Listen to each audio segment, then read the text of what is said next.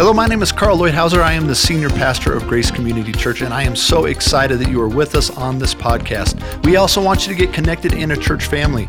If you don't have a local church, check us out at gracemontrose.org. We want to make sure that you have an opportunity to grow and connect with God. But we pray that these next 25, 30 minutes that you spend with us are powerful, that God meets you and speaks to you because He loves you so much. So we're in this Greater Things series, and a greater thing happened last week. We had 65 people get baptized. Wasn't that amazing? It was like a baptism-a-thon, just kept going and going. If you were at the 11 o'clock service, it just kept going and going, didn't it? That was pretty neat as that was going. So in this Greater Things series, I wanted to take you to a passage that fits with it. It's Jesus speaking in Mark. So if you have your Bible, open it up to Mark 16. And these powerful words and challenging words at the end of Jesus' ministry, Mark 16:17. And Jesus tells us this, and these signs will accompany, now I want you to catch this, those who believe. Doesn't say it'll accompany just the apostles, but it'll accompany those who believe. In my name, they will drive out demons. They will speak in new tongues. They will pick up snakes with their hands. And when they drink deadly poison, it will not hurt them at all. They will place their hands on sick people, and they will get well. Now, there's some that believe that that passage was just for the church at the very beginning when it started. That's called a cessationist. I am not one of those people. I believe that Jesus has given us the same Holy Spirit that He gave to the apostles, and that if you're going to say that God stopped doing miracles when the church got established, then what you're telling me is that He hasn't done a single miracle. He hasn't healed anyone. We haven't seen any of these things in the whole world for the last 2,000 years. And I just think that that's just ridiculous. It's impossible. I mean, I've seen miracles in my own life. I know that God is moving and that He gives us these signs. So yes, we saw those things literally happen with the apostles, but I think we can see them literally happen with our lives too. And I wanted to show you a testimony from our dear friend and pastor, Ken, our executive pastor here. And he wants to tell you a little bit about a time where God established His understanding of healing. Go ahead and play that video, please. Hello, my name is Ken. I'm the executive pastor here on staff at Grace Community. I just want to take an opportunity to share about a miracle that took place in my life back in 1971 when I was in college. I was playing softball and was in the outfield, and the ball was hit to me. The grass was a little slippery, and my feet went out from under me, and when I caught myself, I broke my arm right here, both bones.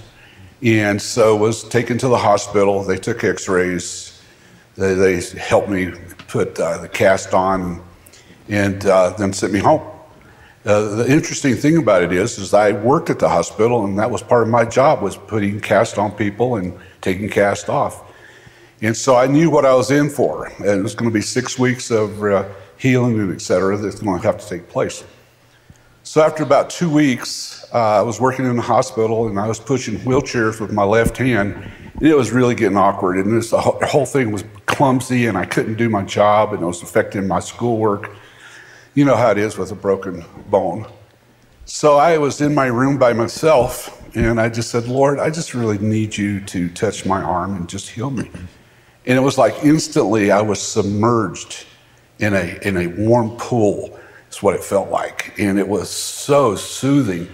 And I realized at that moment that God had touched my arm. So I went back down on the ball field where the guys were practicing, and in front of them I took the cast off, picked up a bat, and hit the ball. And then from there I went to my car because I was excited. And I went back to the hospital, found the doctor who had put the cast on me, had taken the x-rays, and said, look at this. And so I started moving my hand all around. And he was absolutely amazed as I was. So guess what? Let's take an x-ray. And we did, and it was perfectly healed. It's one of those moments that solidifies you about certain things. And I believe at a young age, it was solidified within my heart that God heals, and the miracles still take place. Even though I don't see miracles the way I'd like to see them today, I know that they take place because I have experienced that very thing. And my prayer is that God would continue to do miracles in our hearts and lives and that we would have faith and belief that that still continues to this day. Yeah, so I love that story, and I think that I could probably pull up many of you right now. I mean, there are many of you who could testify, like, wow, God did this amazing miracle right here in my midst. And I want to show you two things this week, and there's two things as I was praying about these greater things that God does. Two things about the miraculous, the supernatural, of God's intervention in our natural world. And two things I want you to get is, first of all, that the miraculous, the supernatural, is prevalent and it's possible. It's prevalent and it's possible, okay? So I want to take you to an amazing miracle. And as I'm going to talk about this prevalence first. So if you have your Bible, now go to Esther. So we're going to spend a pretty good chunk in Esther right now. And here's some amazing miracles. And we're going to start actually with the problem. Now the problem starts with a man named Haman. And Haman is an Amalekite, and the Amalekites and the Jews have been at it for hundreds of years at this point. Israel is in captivity. Haman is one of the kind of the main guys up there underneath the king. He's a high official, and he actually has put this thing together where when he comes into the room, you have to bow before him. And then Mordecai, who's a Jew, he's not into that. And he won't bow whenever Haman comes into the room. And so here's the problem, okay? It starts in Esther 3, verse 3. And it says, "Then the royal officials at the king's gate asked Mordecai, 'Why do you disobey the king's command?' Day after day they spoke to him, but he refused to comply." Now, we don't know if it's because of the grudge that they have between them. We don't know if it's just because, I'm not bowing to anyone, or if it's the second commandment, that I'm not going to bow to anyone about God. We don't know what his motives are, but he won't do it. And day after day they spoke to him, but he refused to comply. Therefore they told Haman about it to see whether Mordecai's behavior would be tolerated, for he had been told he was a Jew. And when Haman saw that Mordecai would not kneel down or pay him honor, he was enraged. Yet having learned who Mordecai's people were, he scorned the idea of killing only Mordecai. Instead, Haman looked for a way to destroy all Mordecai's people, the Jews, through the whole kingdom of Xerxes. So it's genocide is what he decided is going to happen, right? So there's the problem. Okay, he's going to destroy all of Israel. Now I want to look at the miracle. So let's go over to Esther, and we're going to go to chapter 1 here, and look at verse 10. Okay, and so this is how it starts. On the 7th day, when King Xerxes was in high spirits from wine, he commanded the 7 eunuchs who served him, you could read their names, to bring before him Queen Vashti, wearing her royal crown, in order to display her beauty to the people and nobles, for she was lovely to look at. But when the attendants delivered the king's command, Queen Vashti refused to come. Then the king became furious, and he burned with anger. Now, is that the miracle? Well, I want to tell you, actually, yeah. It is. That is the miracle. But there's more. Go down to verse 19. And so she won't dance, she won't do what he wants them to do.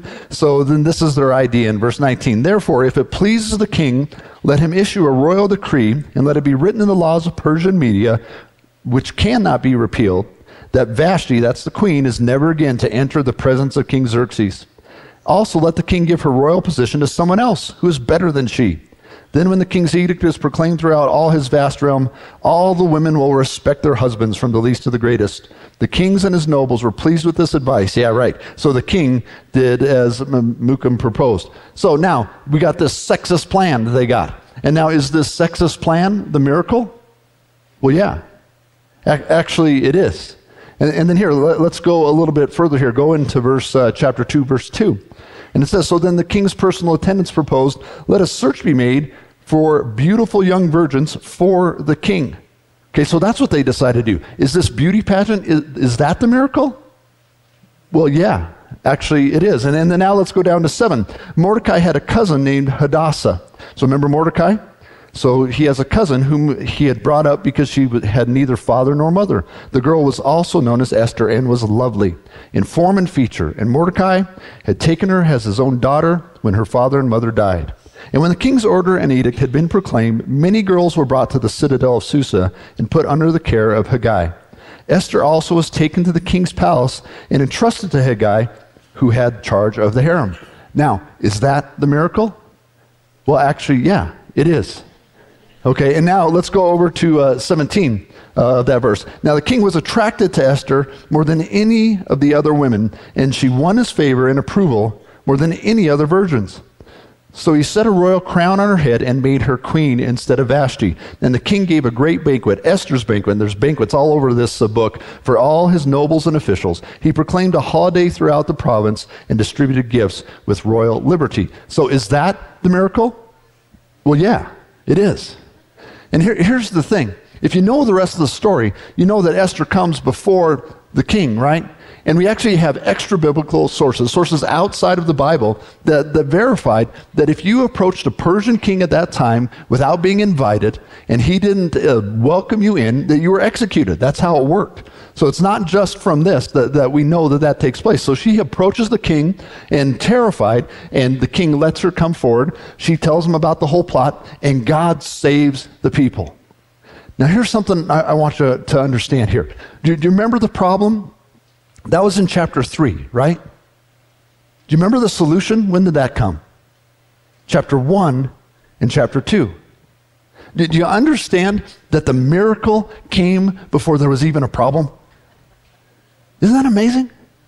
That God was orchestrating the solution before the people even knew they had a problem? The deliverance was established before the destruction was even conceived. Isn't that amazing? And see, God's miracles for your future are happening in your present. Isn't that cool? That he's setting up your miracles right now. You know, it reminds me that the past, the present, and the future, they all walked into my office one day, and it was tense. All right. Didn't like that one, huh? Okay, that's some good stuff. Now, the other thing that I want you to understand here is that this book, the book of Esther, it is the only book in the entire Bible that doesn't mention God once. Never says the word God. We don't hear anything about him. It actually doesn't have the word prayer in it. It talks about fasting, but you never see prayer. It's like the book, it's like, where is God in Esther? And I submit to you that actually that is the whole point of the book. I want you to understand that that's actually very, very intentional. And the reason that it doesn't overtly talk about God is because what the reader wants you to see is that God is always working in the background. This is the point. I think the point of the book of Esther is people, followers of God, be diligent to see God when you can't see God.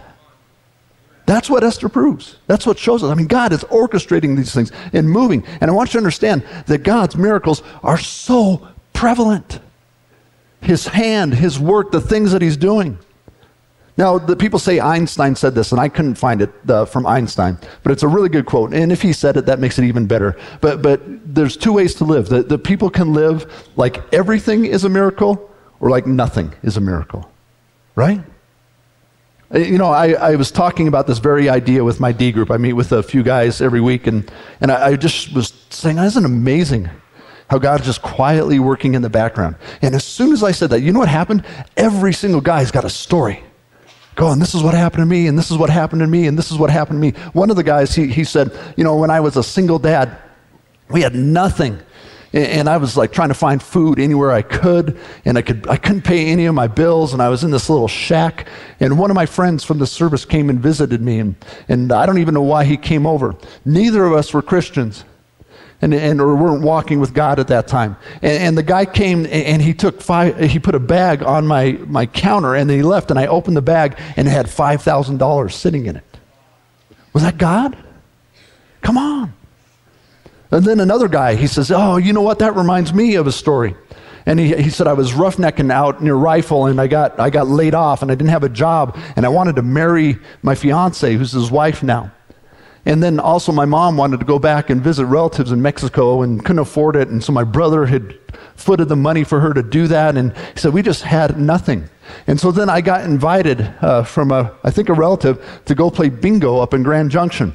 And they just so happened at this bingo to have this massive prize. It was a $15,000 prize. And he said, I went up there and I won it. Isn't that amazing? He was able to pay for his mom to go to Mexico. He was able to pay for his wedding. He was able to keep going forward. You know, and I know some of us will be like, well, bingo's of the devil. Right? That's gambling. I don't know. It sounds like God to me. It sounds like God was working right there. You know, and we have these stories. I know that we have. I mean, this weekend, there's 1,400 different stories of people. You can tell me. I know all of us. You could come up here and testify. Look at how God came through. You know what I'm seeing God do right now? Is this whole idea of providing before we even know we need it. He was doing that for this church. So I'm going to talk next week just a little bit during our service about our youth building expansion. And so now, before we have even asked a single person for a dime, so God had just been moving. So that property that we bought over here to the north, right? You guys gave an extra $180,000 over what we needed. And so our intention, and you have a voice in this if you gave and you don't want this to happen, is to take that extra money and put it towards the youth building as we develop that. So let me know if you don't want your part to go to that. But that's what we're going to do. And then a guy towards the end of the year, he sold his business and he moved, and he said, God told me to tithe off the business, and he gave us he said, here's $100,000 off the business that I sold. And then at the end of December, we had just a crazy financial month in a good way, and we had another $100,000 that we could put to the side. So I want to explain something to you. Before we have even asked for a penny, we have $400,000 sitting there ready for the building. Look at God move. I mean, you see, your future miracles, he's working on your future miracles right now. Isn't it amazing? And I know you have those stories.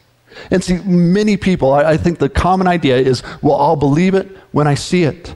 But the truth is for us, listen, I see it because I believe it. Our eyes are open. And what a narrow view. What just sad if you believe in chance and luck.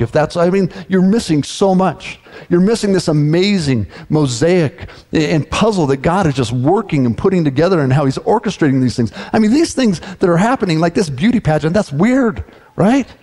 And this call to make your wife dance in front of everybody, like, what? These are not good things. But yet God is in the middle of that, working even in the bad things.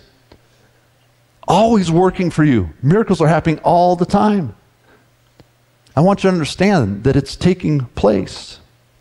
So you see these, we call them maybe circumstantial miracles, right? But you see them, and guess what? They are still miracles. And they're happening, and you see them in the Bible, like Joseph, for example. I mean, isn't it a crazy circumstance? But how lucky that when he's in prison, that this guy whose dream he interprets just happens to be the king's cupbearer. Wow, what an amazing circumstance, right? What a coincidence. Or how about baby Moses? His mom puts him in the reeds to protect him.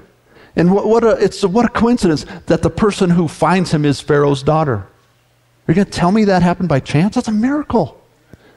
Because then he comes in and he understands what it is to rule a country, because he's going to have to rule a people and lead a people. He understands what it is to work with the court, and he understands how it's all going to happen. And God puts him right there.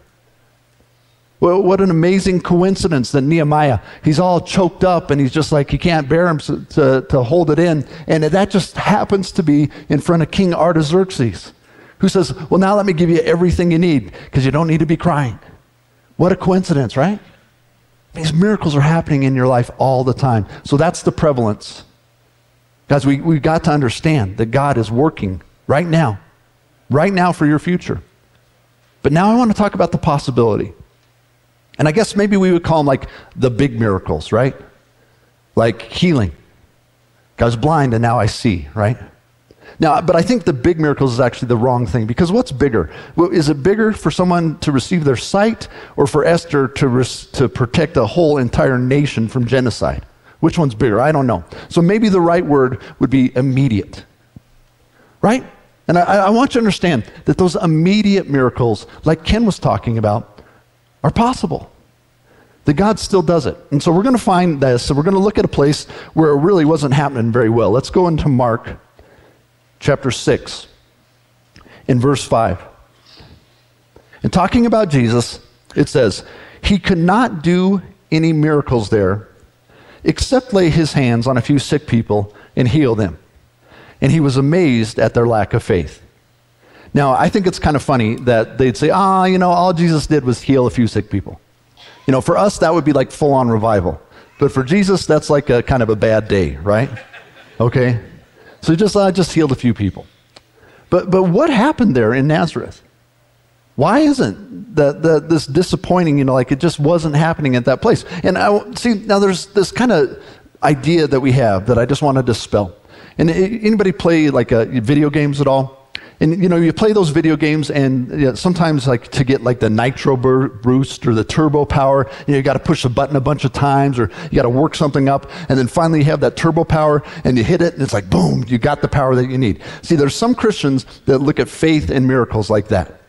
Like, okay, if you just work up enough faith, okay, now you gave God the power that he needs to do the healing. Wrong.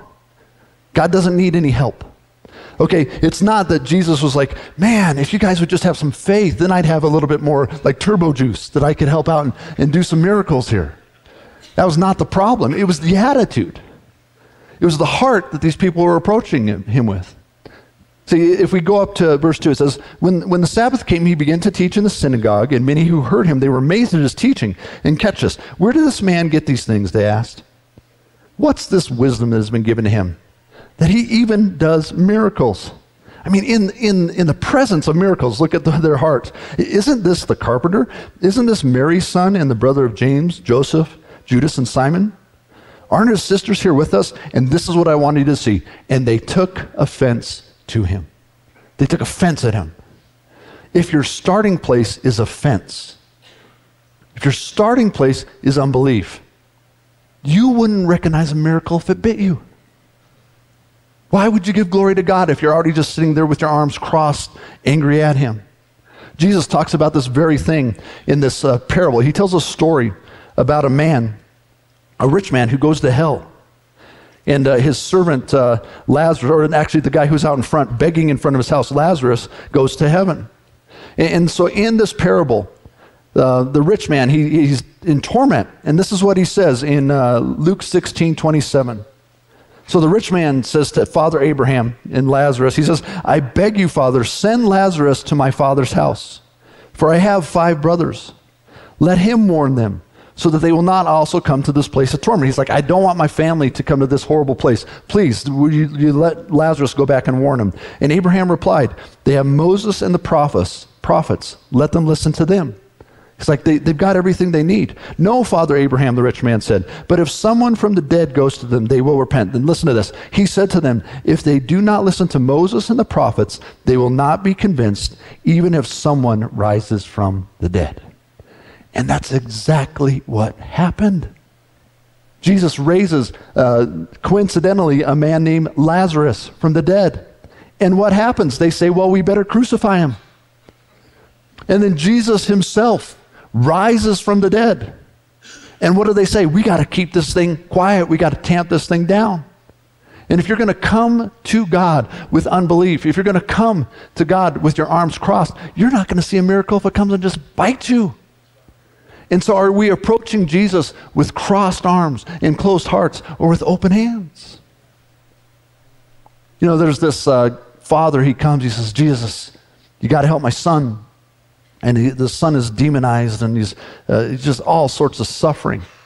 And the guy says to Jesus, he says, if you can. Those are amazing words. And Jesus, in 9:23, Mark 9:23, he just says, if I can. If I can?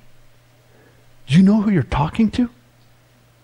The one who created the universe and the stars?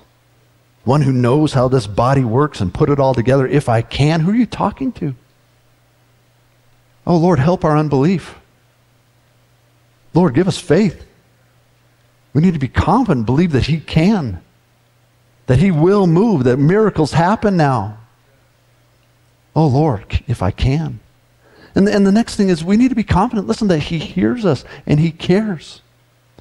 He's moving all the time. I was last night before the service, I was talking to one of our members in the bathroom, and he is seriously sick. And we've been praying for him every single week. And I said, hey, how's it going? And he's like, oh, and it's tough for him to move.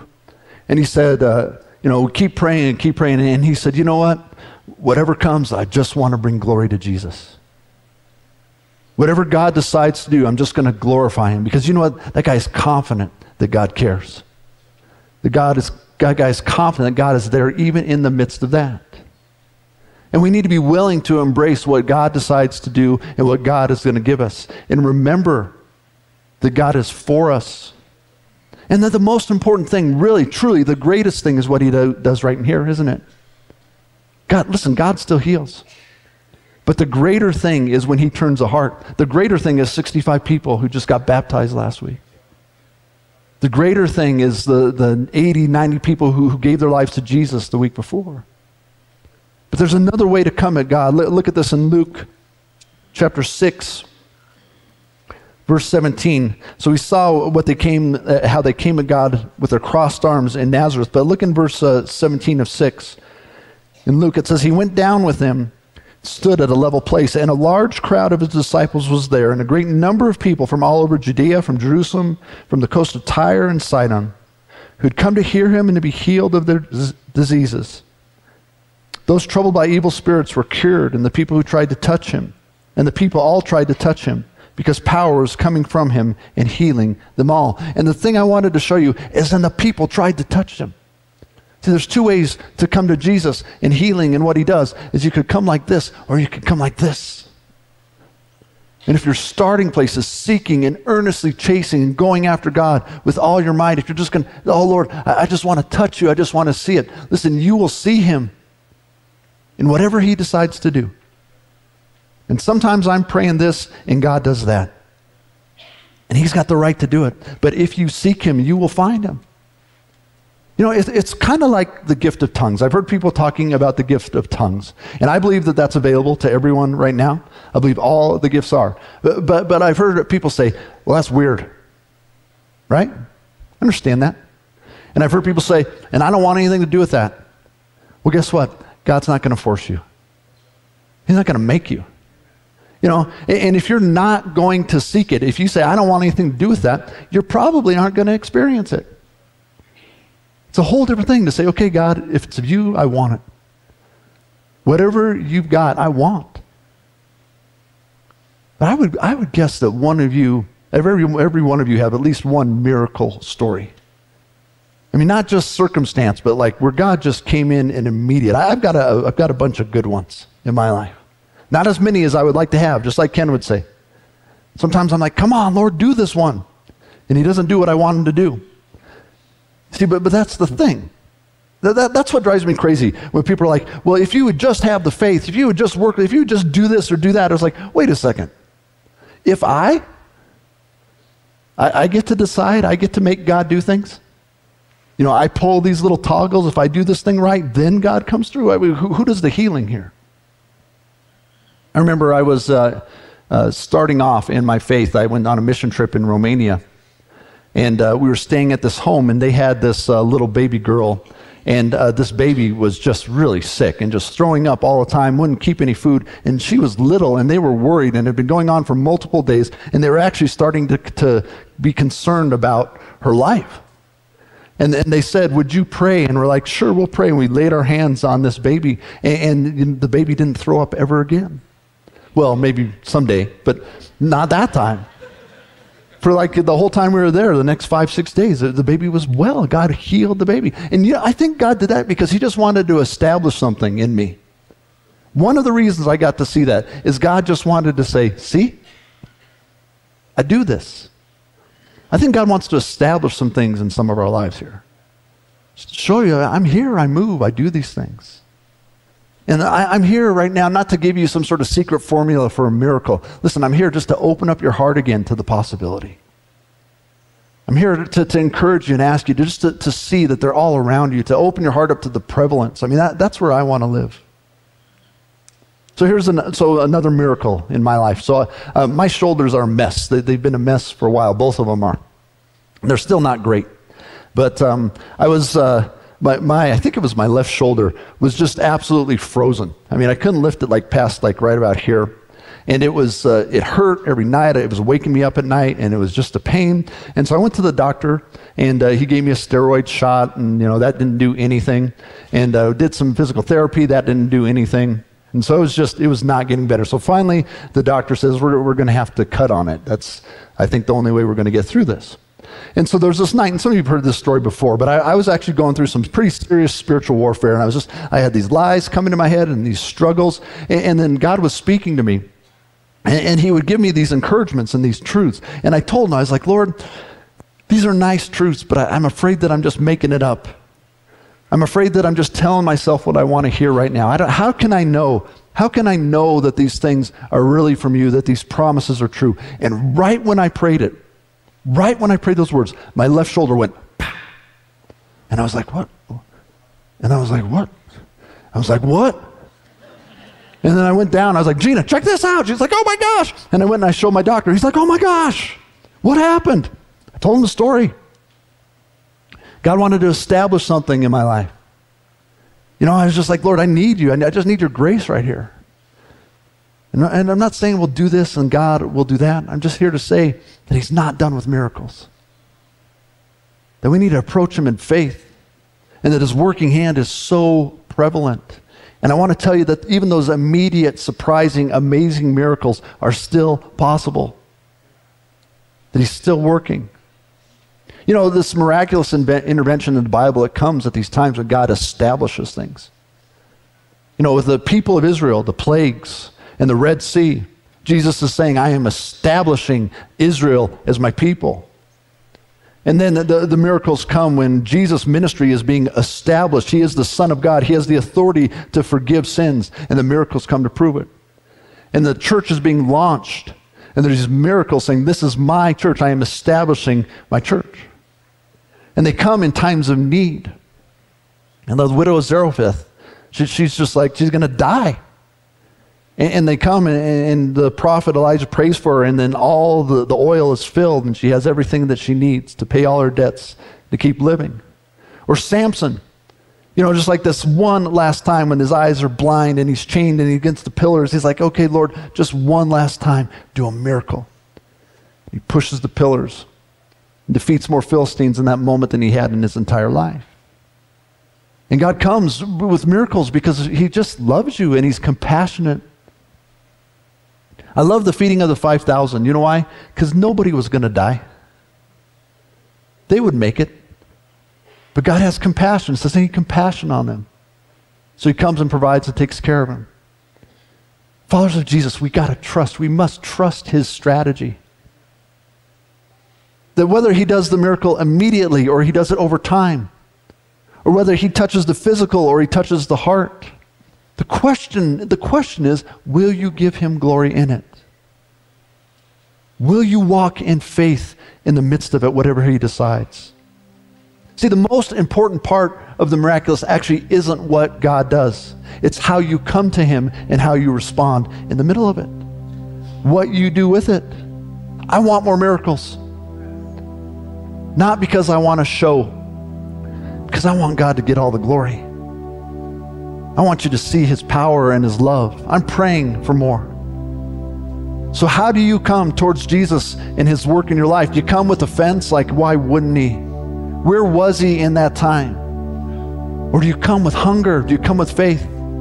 He can, so I will ask. I know he'll move. I don't know how, but I know he will move, so I will seek. Are you going to come with him every day with trust? And sometimes, you know what, he doesn't heal, but you know what, sometimes he does. And will you trust him with the outcome? You trust that he's good in the middle of it. Will you continue on in faith regardless of how it goes? Will you continue to believe in miracles? I just want to pray right now, Lord, I ask, God, that you would establish some things right now. God, you would establish some things in our hearts.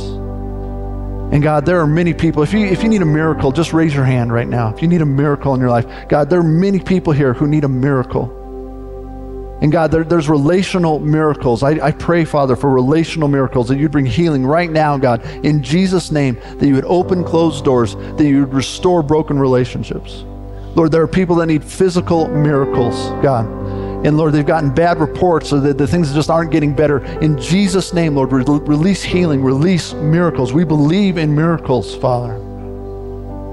There are people that need miracles of provision and miracles of hope. Miracles of circumstances where things just that doesn't look good for the future. Lord, just come in and rescue us. Work right now. I thank you. The miracle of our future, Lord, you are working right now in our present. God, release these miracles in our lives. And God, we do believe. Just help our unbelief. Help our unbelief, Lord, to look to you, to believe you, to trust you, God. You are the God of miracles. Release your miracles, Lord, in Jesus' name. Amen. Thank you so much for being with us. I hope that God spoke to you. We would love to follow up and care for you any way that we can. So come visit us at gracemontrose.org. Say hello. Let us know what we can do to help you grow in Him. God bless you.